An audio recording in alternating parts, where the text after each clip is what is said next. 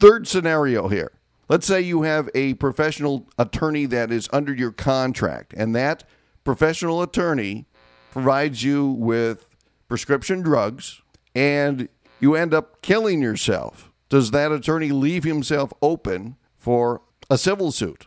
I debated this via email with a Birmingham lawyer about a week ago, and she wrote me an email and said, ask, whether or not Howard K. Stern, by giving drugs to Anna Nicole Smith, killed her. And I wrote back and I said, killed, yes, murdered, I don't know.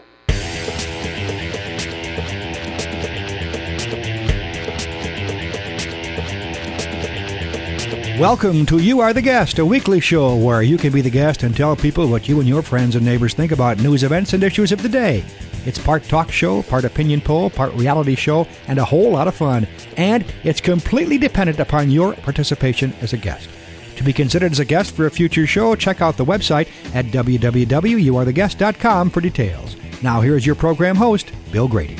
Greetings from the great city of Fort Dodge, Iowa, and welcome to show number 75 of You Are the Guest, the show where we talk to everyday people just like you and me about their lives and about the issues of the day. Our guest today joins us from Gulf Shores, Alabama. Sam and Deidre, welcome to You Are the Guest. Thank you. Thank you. Sam and Deidre, can you tell our audience about yourselves? I'll start because Sam is polite and lets ladies go first. I didn't hear him say that. I'm sorry? I didn't hear him say that. He didn't. He pointed at me. Oh, okay. I was born in Birmingham, Alabama, and grew up in Fayette, Alabama, and migrated to New Orleans to go to school, and then went east to Maryland, and then came back south to southern Alabama, from which I have worked and lived and played since 1989. And I was born in Birmingham, same as Deidre, in the same hospital that she was born in, but a little earlier than she was born, and wound up going to about 6 or 7 different colleges, majoring in everything there was to major in until I ran out of majors and wound up in law school. Practiced in Birmingham for 5 years and then came down here in 1975 on the beach, where I have remained ever since, having a ball. And what is your connection? You guys are partners in a law firm? Correct. It's called McCarroll and Lee. And how did you get together? Through a third lawyer whose name is Jim Shores, who was a brilliant trial attorney, and about a decade or two apart, he trained Sam, and then he trained me, and as a result of that, we met each other. And thus, a business is born. Yeah. Yes.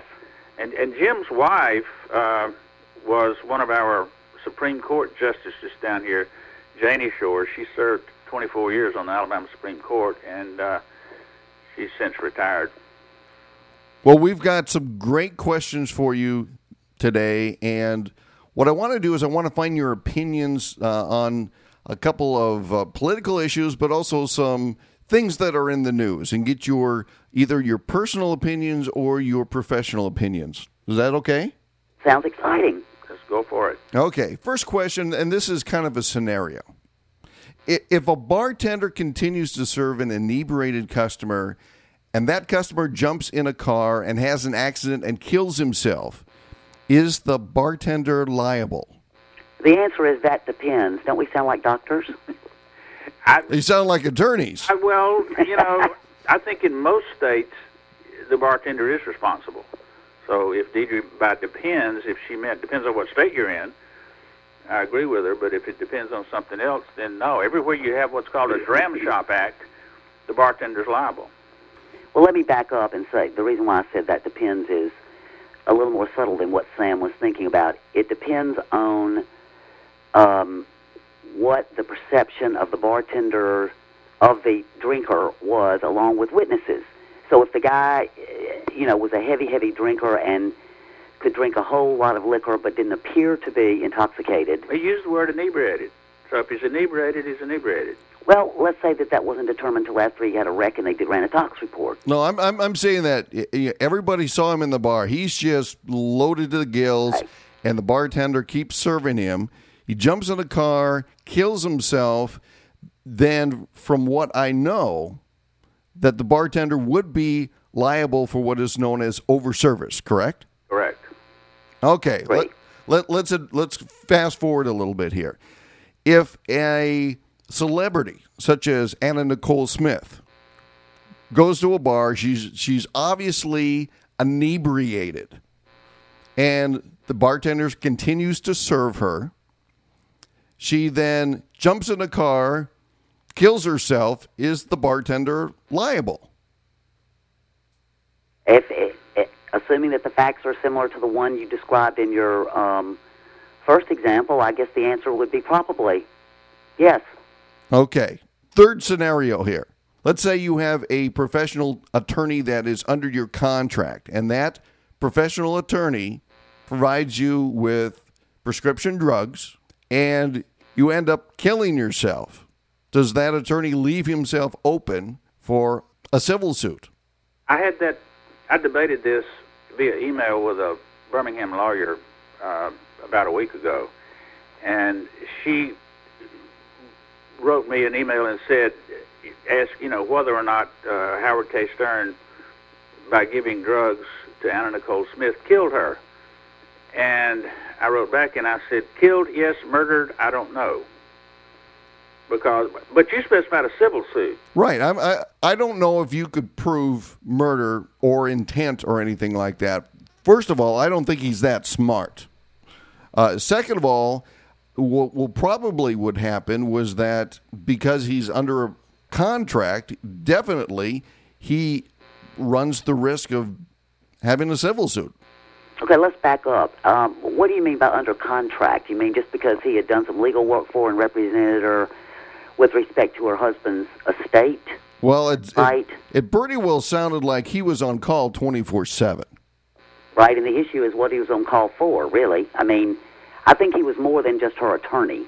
Right, but there are allegations that he was her lover. There are allegations he absolutely was not her lover. Well, it wasn't allegations. That's what he said. Right. So it's not allegations if he says we had an intimate relationship. Well, except that other people have come forward saying that's a lie. So I don't know the answer. I mean, as far as whether that's truth or not. Okay, but by admitting that, doesn't he leave himself open to civil suit? That was the original question. Yes. I mean, he's gone up on public record and said, we had an intimate relationship. I was her attorney. Here's what bothers me about this whole thing, and in fact, I talked to Sam about it in the same context you are bringing this discussion, or to this discussion, and that is this. I saw an interview or a copy of a clip from an interview that she gave within weeks of her death, and she was absolutely out of control. I mean, she was on some kind of medication or some kind of substance that caused her to appear very intoxicated. Well, that was most of her video career. I mean, if you look at her past TV show, you say, okay, she's smoking something, she's drinking something, she's on something, but something just ain't right with that chick.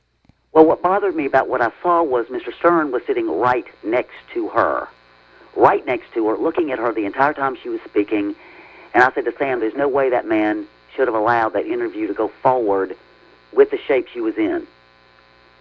However, there's been so much in the news and all over the press about all these famous people, or some of them infamous, and there's an issue of whether anybody could actually control the woman. I mean, maybe she just said, I don't care what you think, I'm going to pop these pills when I feel like it. Well, okay, let's pretend that sitting across the desk is the guardian for the child, which is the person who is most, suffers the most egregious loss because Anna Nicole Smith is dead. So they're wanting to know, can we sue this guy? And my first question is, since this is a floating question, is what jurisdiction am I in? Because if I'm going to try that in Alabama, in this deeply red state down here, in the reddest county, in the reddest state in the union almost, I'm not going to do it. But in Florida, California, New York, I might try it. So because he's licensed under the California bar, and this happened in Florida, he may have left himself open to a big civil suit. He might also have left himself open to some kind of bar investigation. So let's talk about that. What type of bar investigation will the California State Bar Association do with a guy that has basically done this conduct in the public eye for years? I don't know, because I'm not licensed to practice law in California. However, I can tell you the Alabama, a little bit about the Alabama bar. Well, give me your personal opinion. Well, Deidre sits on the grievance committee down here. Well, I have. Well, she used to, so she, comes across ethics problems more than most of us do. There's an issue of professional conduct, and I assume that every bar has rules that involve requiring lawyers to conduct themselves in a professional manner. And once you get yourself tangled up between a client, get yourself tangled up personally with a client that you're supposed to have a professional relationship, all kinds of red flags can go up, and all kinds of problems happen. And the Alabama bar is going to slap you for it. So when you mix up in here the fact that the lady is dead and that Mr. Stern may have had been a procurer of the medicine that may have killed her, we don't even know actually yet her cause of death. Well, what can be said was that at Anna Nicole Smith's son's death, that there were prescription drugs with Howard K. Stern's name on it in Daniel's possession. But the kid might have been a drug addict who stole his medicine, There have also been reports that when the body was discovered, that Howard K. Stern was seen taking drugs from Daniel's pocket and flushing them down the toilet. Yeah, well, that's kind of incriminating. I mean, I would certainly say that's very incriminating. Yeah, exactly. So if all this comes out, and in other words, if somebody, generally speaking in Alabama, the bar does not self-start an investigation. Someone files a complaint, anonymously, in writing, which triggers an investigation, and sometimes they are screened out at the very front level. It's determined that it's without merit. It may be some allegation that, let's say that a lawyer yelled at a client. I mean, maybe something like that, and they just screen it out. If it's not screened out, then it's farmed out to local grievance committees if the particular county has one. So in Mr. Stern's case, assuming that that's how that goes, I can think of a number of people who might choose to file a complaint against him in California. Well, let me ask you this. Do you have to be a client to file that complaint? No. Well, not in Alabama. I mean... the bar it has the power to initiate an investigation on its own, particularly if the conduct of the lawyer is bringing down the whole profession. So, but to answer your other question, anybody on earth can file a complaint about a lawyer. And what Deidre was about to say a minute ago was that in Alabama, it is an ethics violation for a lawyer to know that another lawyer has committed an ethics violation and not report it. Here's another question. Do attorneys like Howard K. Stern get free passes from their peers? I don't think so. Hell no. Well, let me ask. Look. Now, how can you say no when this type of conduct was in the public eye for years and it was on television? Well, okay, what I mean is that every time one of these guys acts this way, it brings us all down. It erodes our credibility.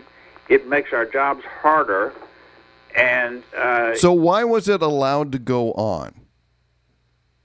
Same reason Congress allows a war to go on. They don't have the guts to stand up and stop it. So in other words, they do get free passes from their peers. In the sense that very few people rush to the bar and try to make something happen. But as far as having any respect or whatever from the rest of us, no, they don't. Let's back up here. What I don't know the answer to is the following. I know that Stern was with Smith at the United States Supreme Court in March of 2006. What I don't know is whether he's actively practiced law since then. Well, he has a law office and his law license. He passed the California Bar Association in 1994. Mm-hmm. He basically had one client.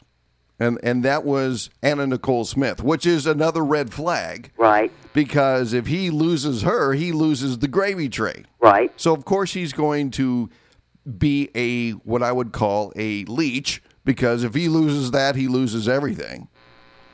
And the other thing that really is the red flag out there is that because of the personal relationship, too, which he has admitted to in a public forum, which is fact from him, that he could also be seen as an enabler and also be liable for the harm that she did to herself that he witnessed on his watch. Under his watch. Here's been my experience. When you hire an attorney, you hire that person to protect yourself. And there also has to be some ethical considerations there that if somebody's doing something of harm to themselves, you want to say stop. Or if you can't control them as a professional, you want to say, you know what, I want to get away from this too. No, wait a minute now. If somebody hires me to do a job, that job does not extend to taking care of every aspect of their life. Like an automobile mechanic, if I hire him to fix my engine, he's not responsible for my transmission. Now, having said that, you are not supposed to have a romantic relationship with a client, period. So once he crosses that line, then almost everything he does is wrong. Right. So since he has admitted that into a public forum, and you want to go all the way back to when he first was under contract, then you can say that he was having unethical conduct, not for the last few months, but for several years. I agree with that. Next question. Is it good practice for an attorney to videotape an inebriated client at home, like he did with her when she was 8 months pregnant? That is so off the wall. I don't even know how to answer it. Deidre may, I'm sure, have something. I don't. That's crazy.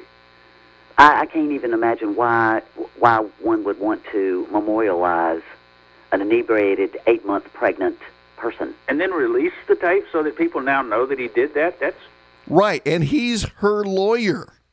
Well, I just think that the next few months are going to be very interesting from a legal point of view about what happens to Stern, what happens to his child, what happens to the estate of Anna Nicole Smith, and what happens to the career of Judge Seidlin after he did his what appeared to be a practice run for court TV. So what did you think of that?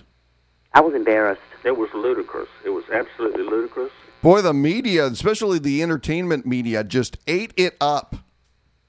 Well, see, I've got this problem with cameras in a courtroom. I think it changes the behavior of people in the worst possible manner. I do. Oh, and I completely agree. Ever since the O.J. trial, whenever you have a high-profile case, everybody's grandstanding. That's correct. And this judge took it off the chart. I mean, I just don't think he improved the image of the judiciary with his performance. Here's what I understand about that whole saga. That he took 6 days to do what if I'd been the judge, could have done in 2 hours, which is determine who legally, statutorily, or otherwise, has the right to control the disposition of the remains of Anna Nicole Smith. That's it. I mean, it's one question, one answer. And as a matter of fact, it's not even a factual question. It's a legal question. That's what I mean. You don't even need any testimony to determine that. So are they going to give him a free pass, too? Unfortunately, probably so. I don't know, because there should be a judicial ethics commission, just like there is a legal ethics commission. But what kind of a firestorm are they going to go up against when they say, well, gee, look, he's a media darling, and why are you picking on this guy? Well, some people think that his colloquialism, his nicknaming the players, like Texas and Mama and whatever else he used to identify some of these witnesses, was disarming, I guess is the right term, in that it made people relax and perhaps even made them come together, as I understood they did at the very end, walking out of the courthouse together. Although now Mama, we'll call her Mama. But you wouldn't do that in court. I'm sorry? You wouldn't do that in court. For example, you wouldn't even do that in church. Do what? I mean, if you had a preacher or a minister up on the pulpit saying, "Hey, hey, Texas Mama, why don't you pass the plate?" No, you're right.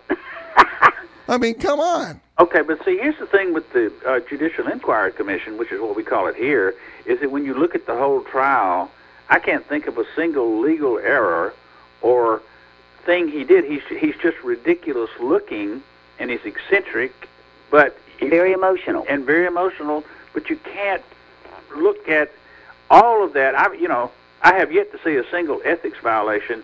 In contrast, for example, down here we used to have a judge who traded sex for favorable divorce rulings. Well, that's obviously they found out about that and kicked him off the bench. Well, tell me a little bit more about that. That sounds interesting. Oh, it was.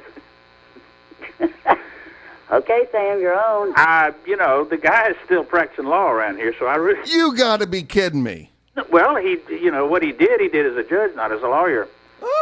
So he got a free pass. Well, on one level, yes. Oh, we got worse examples down here. We got one that just really frosts Deidre. Okay, tell me about that one too. I'm getting glared at. Yes, you're getting. If you had a camera on us, you would see that. Okay, I'll tell the story because I don't care. What? I'm getting glared at double. I'm not going to name any names. Anyway, there's a lawyer down here practicing law who used to be the district attorney who was convicted of dealing drugs while district attorney, served 5 years in prison, came back out, applied for his law license, and got it. Now, he's retired now, but he practiced law for a while after that. As a convicted felon. And none of us can... I have no idea how that happened.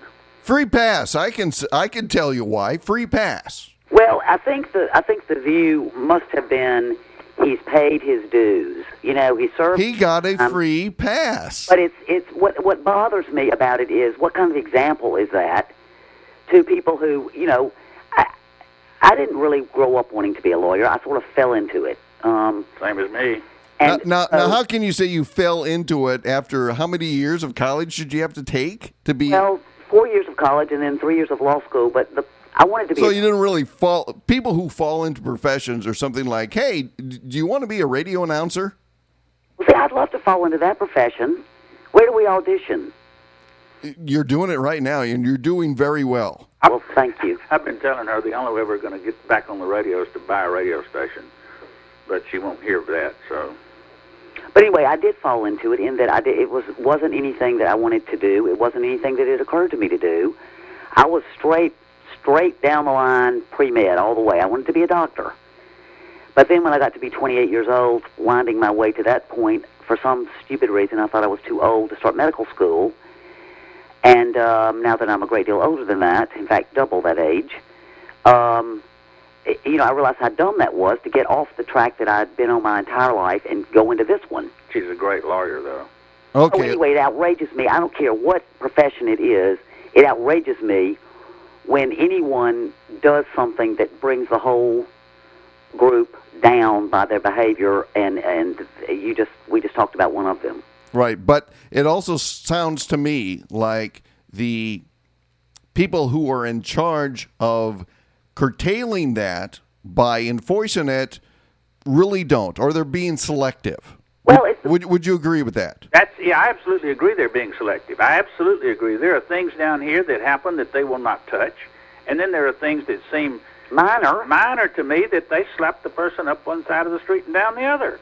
I don't get it. Well, here's the thing that, from the public, just looking at John Q. Public, looking at us, it smacks of, peers controlling peers. There's a big problem in the public perception with that in the first place. Favoritism. That's what it is. We're talking about is within the peer oversight, there's inconsistency. It smacks of power without responsibility. Yeah, well, we seem to be surrounded by that now, don't we? Oh, no kidding. We're in the middle of a big old blender. We're in the blender, and the people with power are mashing the button. I like that. You never said that before. Yeah, that's very good. Because I never thought it before. But that's exactly what I feel like, that I'm in a blender and I can't turn the thing off. Let's talk about some more people who have power without responsibility. The majority of members of Congress are attorneys. So when you look at the lawyers who are in Congress, who do you think is just maybe not right as far as ethics, or I don't want to say slimy, but who would just kind of make your skin crawl?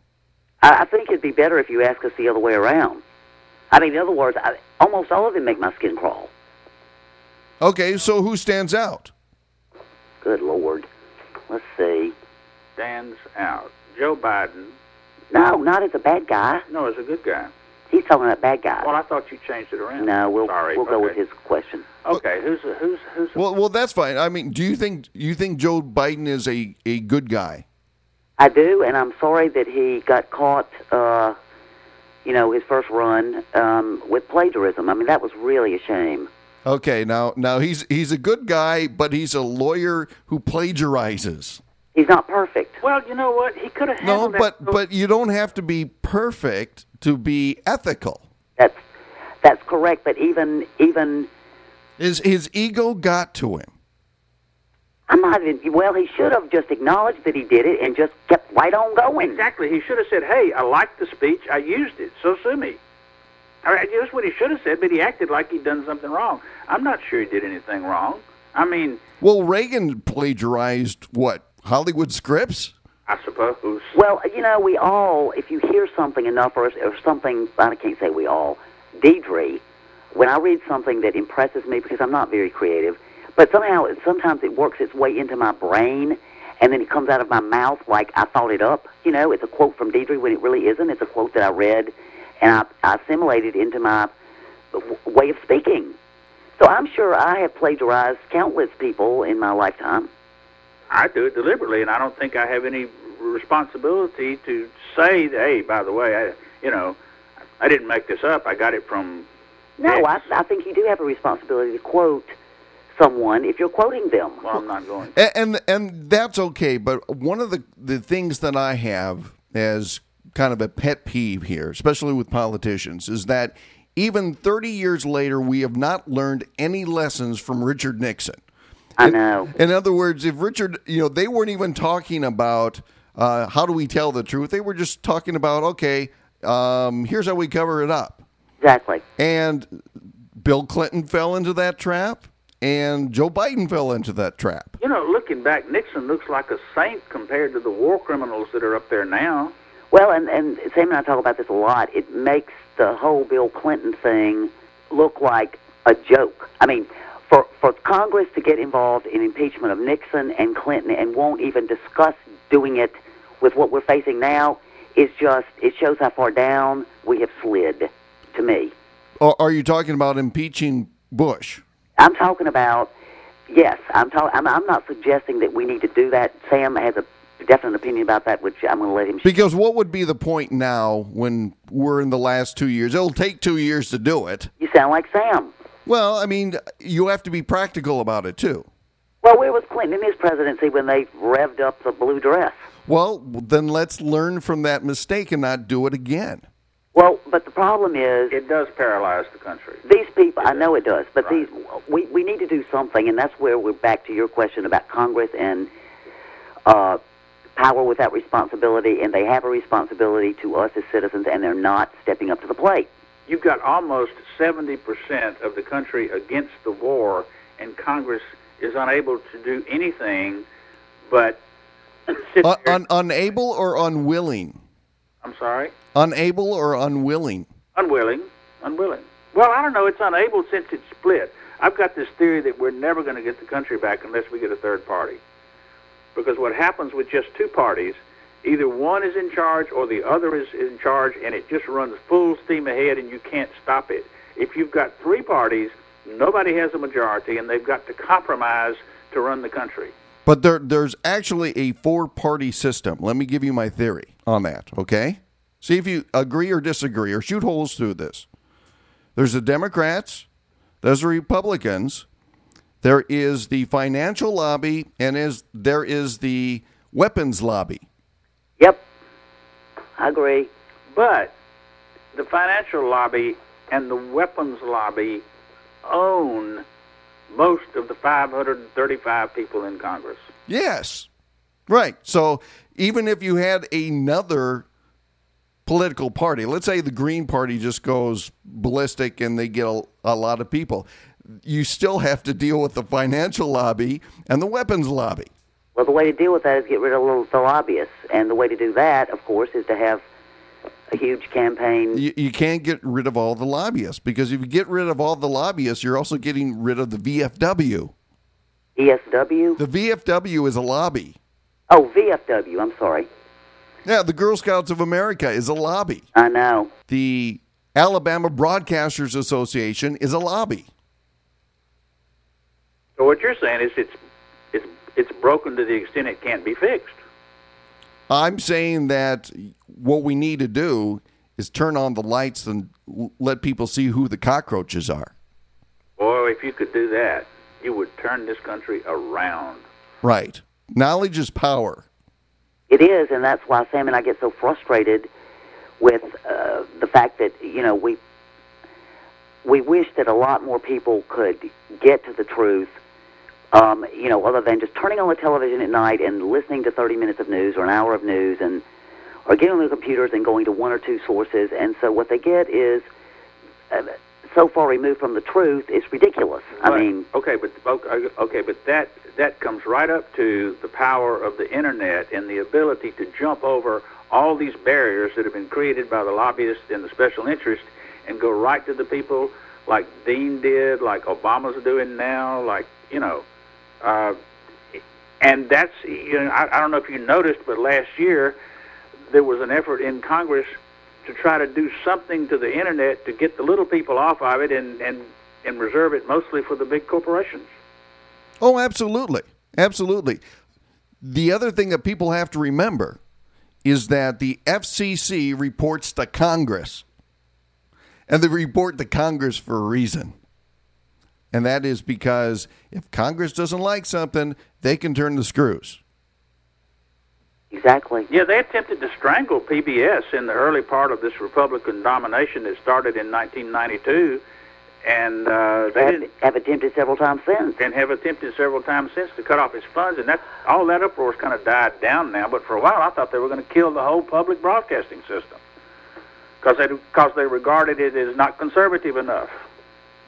Let's talk about your opinions on 5 Democratic candidates for president and 5 Republican candidates. And let me ask you this. Do you want to maybe switch off, or do you guys want to give both of your opinions on each candidate? Whatever you think might work better. I'm just comfortable just flowing with it and seeing where it goes. Okay, here we go. Here's the first candidate, Joe Biden. Joe Biden was one of our very favorites until he turned into a marshmallow the day he announced for president. And all of his strong opinions, most of his strong opinions and his strong personality have been dumbed down by his handlers, who are making him politically correct and keeping him there, I guess, for the duration. So I'm disappointed in him somewhat. So are you saying Joe Biden is a kindler, gentler version of himself? Yeah, exactly. Mitt Romney. Well, I just got pointed at. I don't know a whole lot about him. I am suspicious and reluctant to support in any way anybody that starts coming across as a very, very strong religious orientation when he's talking about the presidency of the United States. Al Gore. I like Al Gore. I think Al Gore lost the last election, besides the fact that, or the 2000 election. Yeah, John Kerry lost the last election. Right. I'm talking about the one before that. Okay. 2000, or whenever it was. Because his handlers ruined him, much like what his handlers are doing to Joe Biden now. Because I've seen an Al Gore, or side of Al Gore, since he got out of politics and started, well, maybe not out of politics, but officially out. In his Inconvenient Truth film, be really enthused and really fired up about something he really cares deeply about. And if that side of him had been allowed to emerge, he would have not looked as wooden or as stick-like when in debates and other places. And I think it's a real shame that he paid a group a whole lot of money to make him into nothing. I think Al Gore lost because the independent middle didn't like his association with Bill Clinton. Oh, I'm sure the Clinton thing, hurt him. That cost him a ton of votes, and since it was so close, it cost him the election. It's one of several things that cost him votes, but that was a big one. Newt Gingrich. Oh, don't like him. He's scary. He's scary. All ideologues scare me. And he is the self-proclaimed architect of the 1992 Republican victory. I understand he's threatening to run for Congress. Run for president, or discussing, well, maybe I'll do it. I don't know. I think he's so far down the list of potential candidates, and he's got so many negatives, I don't really think he's a viable candidate. Oh, right now in the polls on the Republican side, he's number 3. Is he really? Yeah. Well, I don't pay a whole lot of attention to Republicans. Well, who are 1 and 2? McCain and... Oh, Giuliani, maybe? Giuliani's number 1, McCain's 2, followed by Newt. Wow. Well, I don't like that lineup at all, 1, 2, and 3. No, but of the 3, I prefer Newt over the other 2. Oh, I'd pick Giuliani over Newt. Let's shift over to the Democrats. Barack Obama. I like him, but I'm, again, worried about his turning into a mush pile. He was much fierier prior to announcing, and now he seems to have neutralized himself, I guess, to be more appealing to across the board, I like him a lot. I think that, quite frankly, I wish it would be Edwards and Obama in that order. Sam, what do you think? I have seen the same, softening of Obama. I've never sat and heard him speak. I've never watched a whole lot of his speeches, but somebody on MSNBC last night, could have been Olbermann, referred to him as, he said something like, there hasn't been a political speechmaker in the United States since John Kennedy that is as powerful on the podium. So that, what I heard last night in that regard, made me resolve to watch him the next time I have an opportunity, because if he can galvanize people in speeches like that, he may turn out to be a great candidate. On the other hand, he's got the obvious problem in that the color he is, and that means that means a lot to a lot of people in this country. Well, let me ask you this: would you, as somebody that's in the profession, if you had an attorney that was only practicing law for 3 years, would you say, hey, they belong on the Alabama Supreme Court?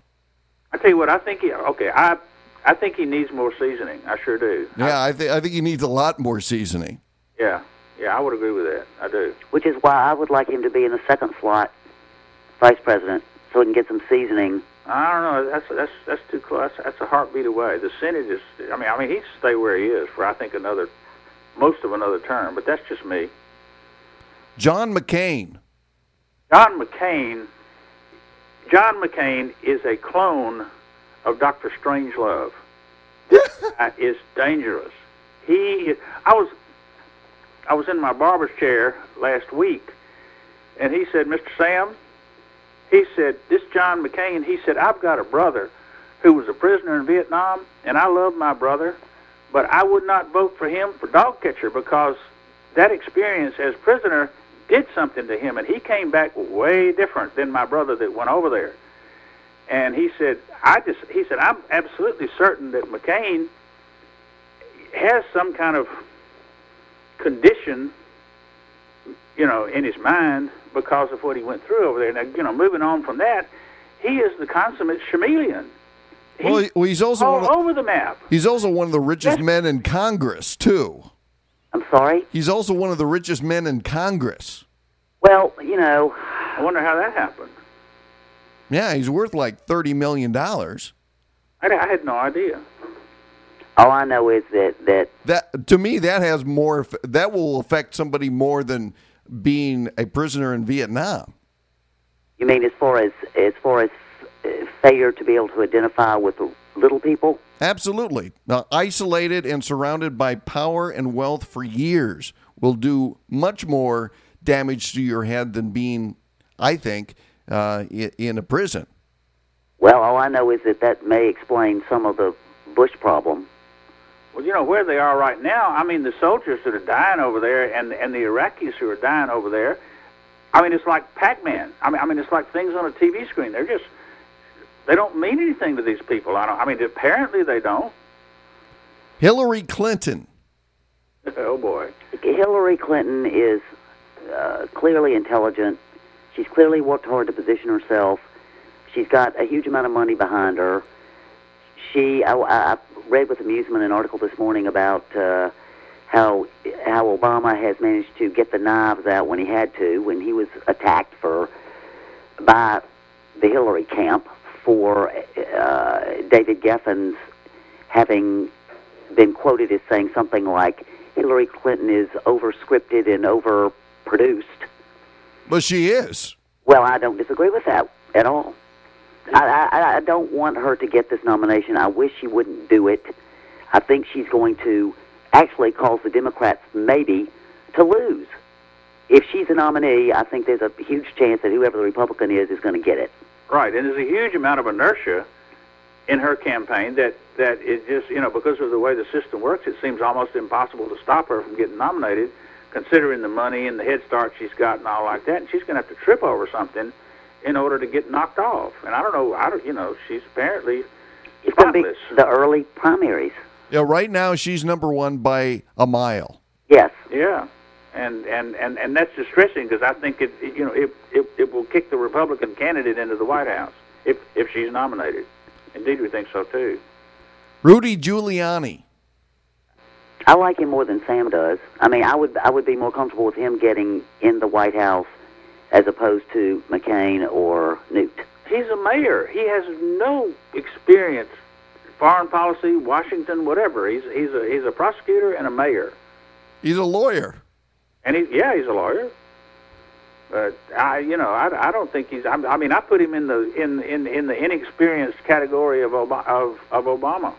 I don't think he'll get it anyway. He's got too much baggage. John Edwards. He's my fave. I think he looks like a kid. I don't care what he looks like. I care about what's in the man's heart. I think he's a straight shooter. I think despite his wealth, he's the one I admire the most as far as a lawyer goes. He knows how to speak to poor people. He cares about poor people. He's actually trying to get something done for poor people. He reminds me of Jimmy Carter. Like what? What has he done for poor people? He's really, my understanding is that he really wants everyone to have health care. I know what he wants, but name something he's done for poor people. I don't know what he's done for poor people. Nobody knows what he's done for poor people. Talks nice about poor people. Well, he also spends a lot of time, or he has, and I don't know if that was a pre-presidential bid posturing thing, but he's traveled a great deal over the last several years to small towns talking to people, which is more than a lot of these people do. They don't know what regular people think. But what has he done? I don't know. Right. Nobody knows. See that? And that's I think he's a great communicator. But once you strip off the veneer, it's like, okay, so what have you done other than talk to people? Oh, you had a chance in the Senate to do something. What did you do with that time while you were on the Senate besides campaign? All right. Well, then, if that's the criteria of like what have they done? If you look at what have they done, then that would leave, to me, Al Gore far and away the front runner because of his movie. Because of the movie? Well, the movie is to me, that's a huge thing that he did, to take the time to create that, to try to raise public awareness about global warming, which certain people still deny is even happening. Do you know that they, whoever made the movies, anyway, he offered free copies to something like 50,000 schools in this country, and guess what? They turned him down. You know what? I'm okay with that, because you can rent the movie. Kids can rent the movie for $1. Yeah, but how many of them will? I mean, it's not exciting. People don't die in the thing. You know, it's not an action film. It's not filled with sex. Here's my thing with Al Gore. He is the ultimate Washington insider. He comes from a family of Washington insiders that rivals the Kennedys. And he was basically groomed from birth to be president of the United States. As was President Bush, all the way from Texas. Absolutely. And what a mistake that was. But what were our choices? Back then, we had Kerry and we had Gore. Well, we had bad and we had worse. I'm sorry? Bad or worse. Those were our choices. Yes, exactly. Yeah, it wasn't a good time to pull the lever on the ballot. Right, and we may be looking at that for 2008. Here's the next candidate and final candidate, Duncan Hunter. Who the hell is Duncan Hunter? Really, I don't know who that is. Enough said there. Sam and Deidre, it's time to play Ask Bill 3. This is where we're going to turn the microphone over to you, and you get to ask me 3 questions about anything. So fire away. What, in your opinion, are the 3 most serious things wrong with the world, and what would you do to remedy them? Now, are you talking about political issues or social issues or what? Any issues. I think the 3 things would be ignorance, famine, and violence. And I think the only thing that you could have control over would be famine, and yet, because of political boundaries, that's hard to do. Ignorance, you could do that by education. Hopefully that would also alleviate maybe famine or violence. But those things have been around for years, and I don't know if my ideas would be able to solve them at all, because there are greater men and women who have lived that have tried to do that haven't been able to do it themselves. So I don't know if I have any answers. How about for yourself? What are your 3? Poverty, war, and illness. Sam? I've got kind of an off-the-wall thing that bothers me the most that is totally politically incorrect. And it's based on the fact that when I look around at all the wars that go back for millennia, a huge, ridiculous proportion of those wars are based on religion. And that just really bothers me tremendously. And I'm not anti-religion. I'm not an atheist, but I don't get that. And I would like somebody to solve that riddle. I mean, the Muslims, for example, have been killing each other since Muhammad was still warm in his grave. They split into Shiites and Sunnis a month or 2 after he died, and they've been killing each other ever since. They have killed Christians. Christians have killed Muslims. Christians have killed Christians. Christians have killed Christians. I don't get it. I don't get it. That bothers me. I would like that riddle to be solved. What's question number 2? It's Sam's. Is it my question? Is it my turn? Yes. Yeah. Okay. Why is there not in this country a more universal outrage against the war and the continuation of the war and us not being able to get out of the war? It is because the vast majority of Americans are time poor, and they're too busy to look at that particular issue. In other words, they're so busy getting the kids off to the next soccer game, picking the kids up doing this, doing other things in their lives that politically they just don't have the time, or it's just not on the top of mind awareness. Right, and I heard the answer. I heard a really good answer to this last night. Again, Which is similar to yours. Which is similar to yours, and it's like this. This guy, and it was either Oberman, probably Oberman. What he said was, in 1940, this country made something like I forget the number, umpty million or umpty 100,000 automobiles. In 1942, they made about 300 or 400 automobiles, while at the same time they were turning out twin-engine bombers in Michigan at the rate of one every 63 minutes. We were all focused on that war. We had ration tickets. This war is invisible. They hide the caskets.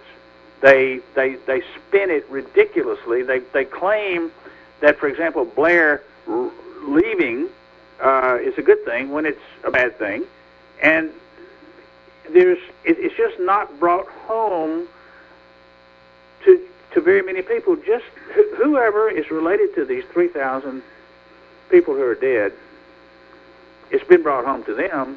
But there's hundreds of millions of us that it has never touched.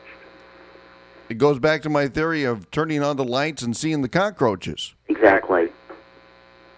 What's question number 3? If you knew that you were going to be exiled for life to a location that had no people, but you were provided with food, shelter, and clothing, what 3 things would you take with you? Can't be humans and can't be electronics. I tell you what, I just really got my feelings hurt. You know what she would do? She would take her 3 dogs, which leaves me out. Can't take a human, Sam. Anyway. So now it's up to Mr. Bill. Okay. The question is, I can take 3 things. Correct. And it can't be electronics. Right. And it can't be humans. Correct. And you don't have to worry about food, shelter, or clothing. And I'm going to be exiled for life. Correct. I'm going to take my family pictures. I'm going to take my books. I'm going to take my cat. Okay. I love that answer. In fact, the first thought that occurred to me was my pictures, but then I thought, wait a minute, that's plural. Plural. And so you only can take 1 book, Mr. Bill. I can't take my family picture album. Okay, that's 1 item. You're going to get a big old album the size of a trunk. And what about 1 book? What would that 1 book be? The Bible. Yep. Right on. And the cat. Well, I'm so glad that you're an animal lover. What's the cat's name? Her name is Sophie. Sophie. And she is a 100% tortie. What is that? That's a tortoiseshell cat. Oh, tortoiseshell. Which is a genetic condition. Yes, there are no male torties. Well, Deidre owns the or they're very rare, but they're also in many cultures good luck. Yes. And so far, she's brought me very good luck. I swear this is a true story. I wanted a calico cat one time, okay? Just really, really bad, and I couldn't find one. And I don't know why, I just saw a picture of them. I thought they were real pretty. One day, at the back of my garage, out in my backyard, there appeared 2 tiny calico kittens. I have no idea where they came from, but we brought them in, named one Princess, one Matilda, and they grew up, and they were just really neat cats. I like attorneys who are animal lovers. Well, thank you. Well, we deal with people so much that we've only got animals left to love. The people we deal with are sometimes difficult to love. And very unlovable, yes. So. Sam and Deidre, do you want to tell about your show and how people can tune in and listen? That's very kind of you. Go ahead, Sam. Well, it's called The Sam and Deidre Show, and it's found at the Sam and Deidre, www.samanddeidreshow.com. And if you go there, you'll find our pictures and a little bit about us, and an archive of maybe the last 100, close to 100 podcasts, and they're about an hour long. Surely there aren't that many on Yes, there are. Really? And my stellar summaries of what the shows are about. Right, which I don't do because I'm lazy. But Anyway, what we do, we talk about politics, and we don't agree, and so when we don't agree, we insult each other and yell at each other, and that makes it fun. Not only politics, though. Well, it's not only politics, it's whatever that I can see. I look at my laptop during the whole time, and I find stuff on there like news of the weird and things like that, and so we'll be into something real serious, and then I'll find something utterly stupid to break the tension with, and so we have a lot of fun, and we got 2 fans, and they love us to death.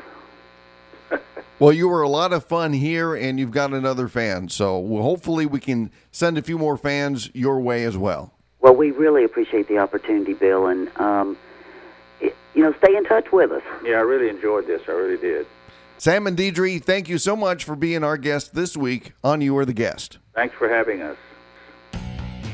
If you'd like to be a guest, it's real easy to find out how. Just go to our website at www.youaretheguest.com and click Be the Guest for all the details. That concludes this week's edition of You Are the Guest from the great city of Fort Dodge, Iowa. I'm Bill Grady. Thanks for listening.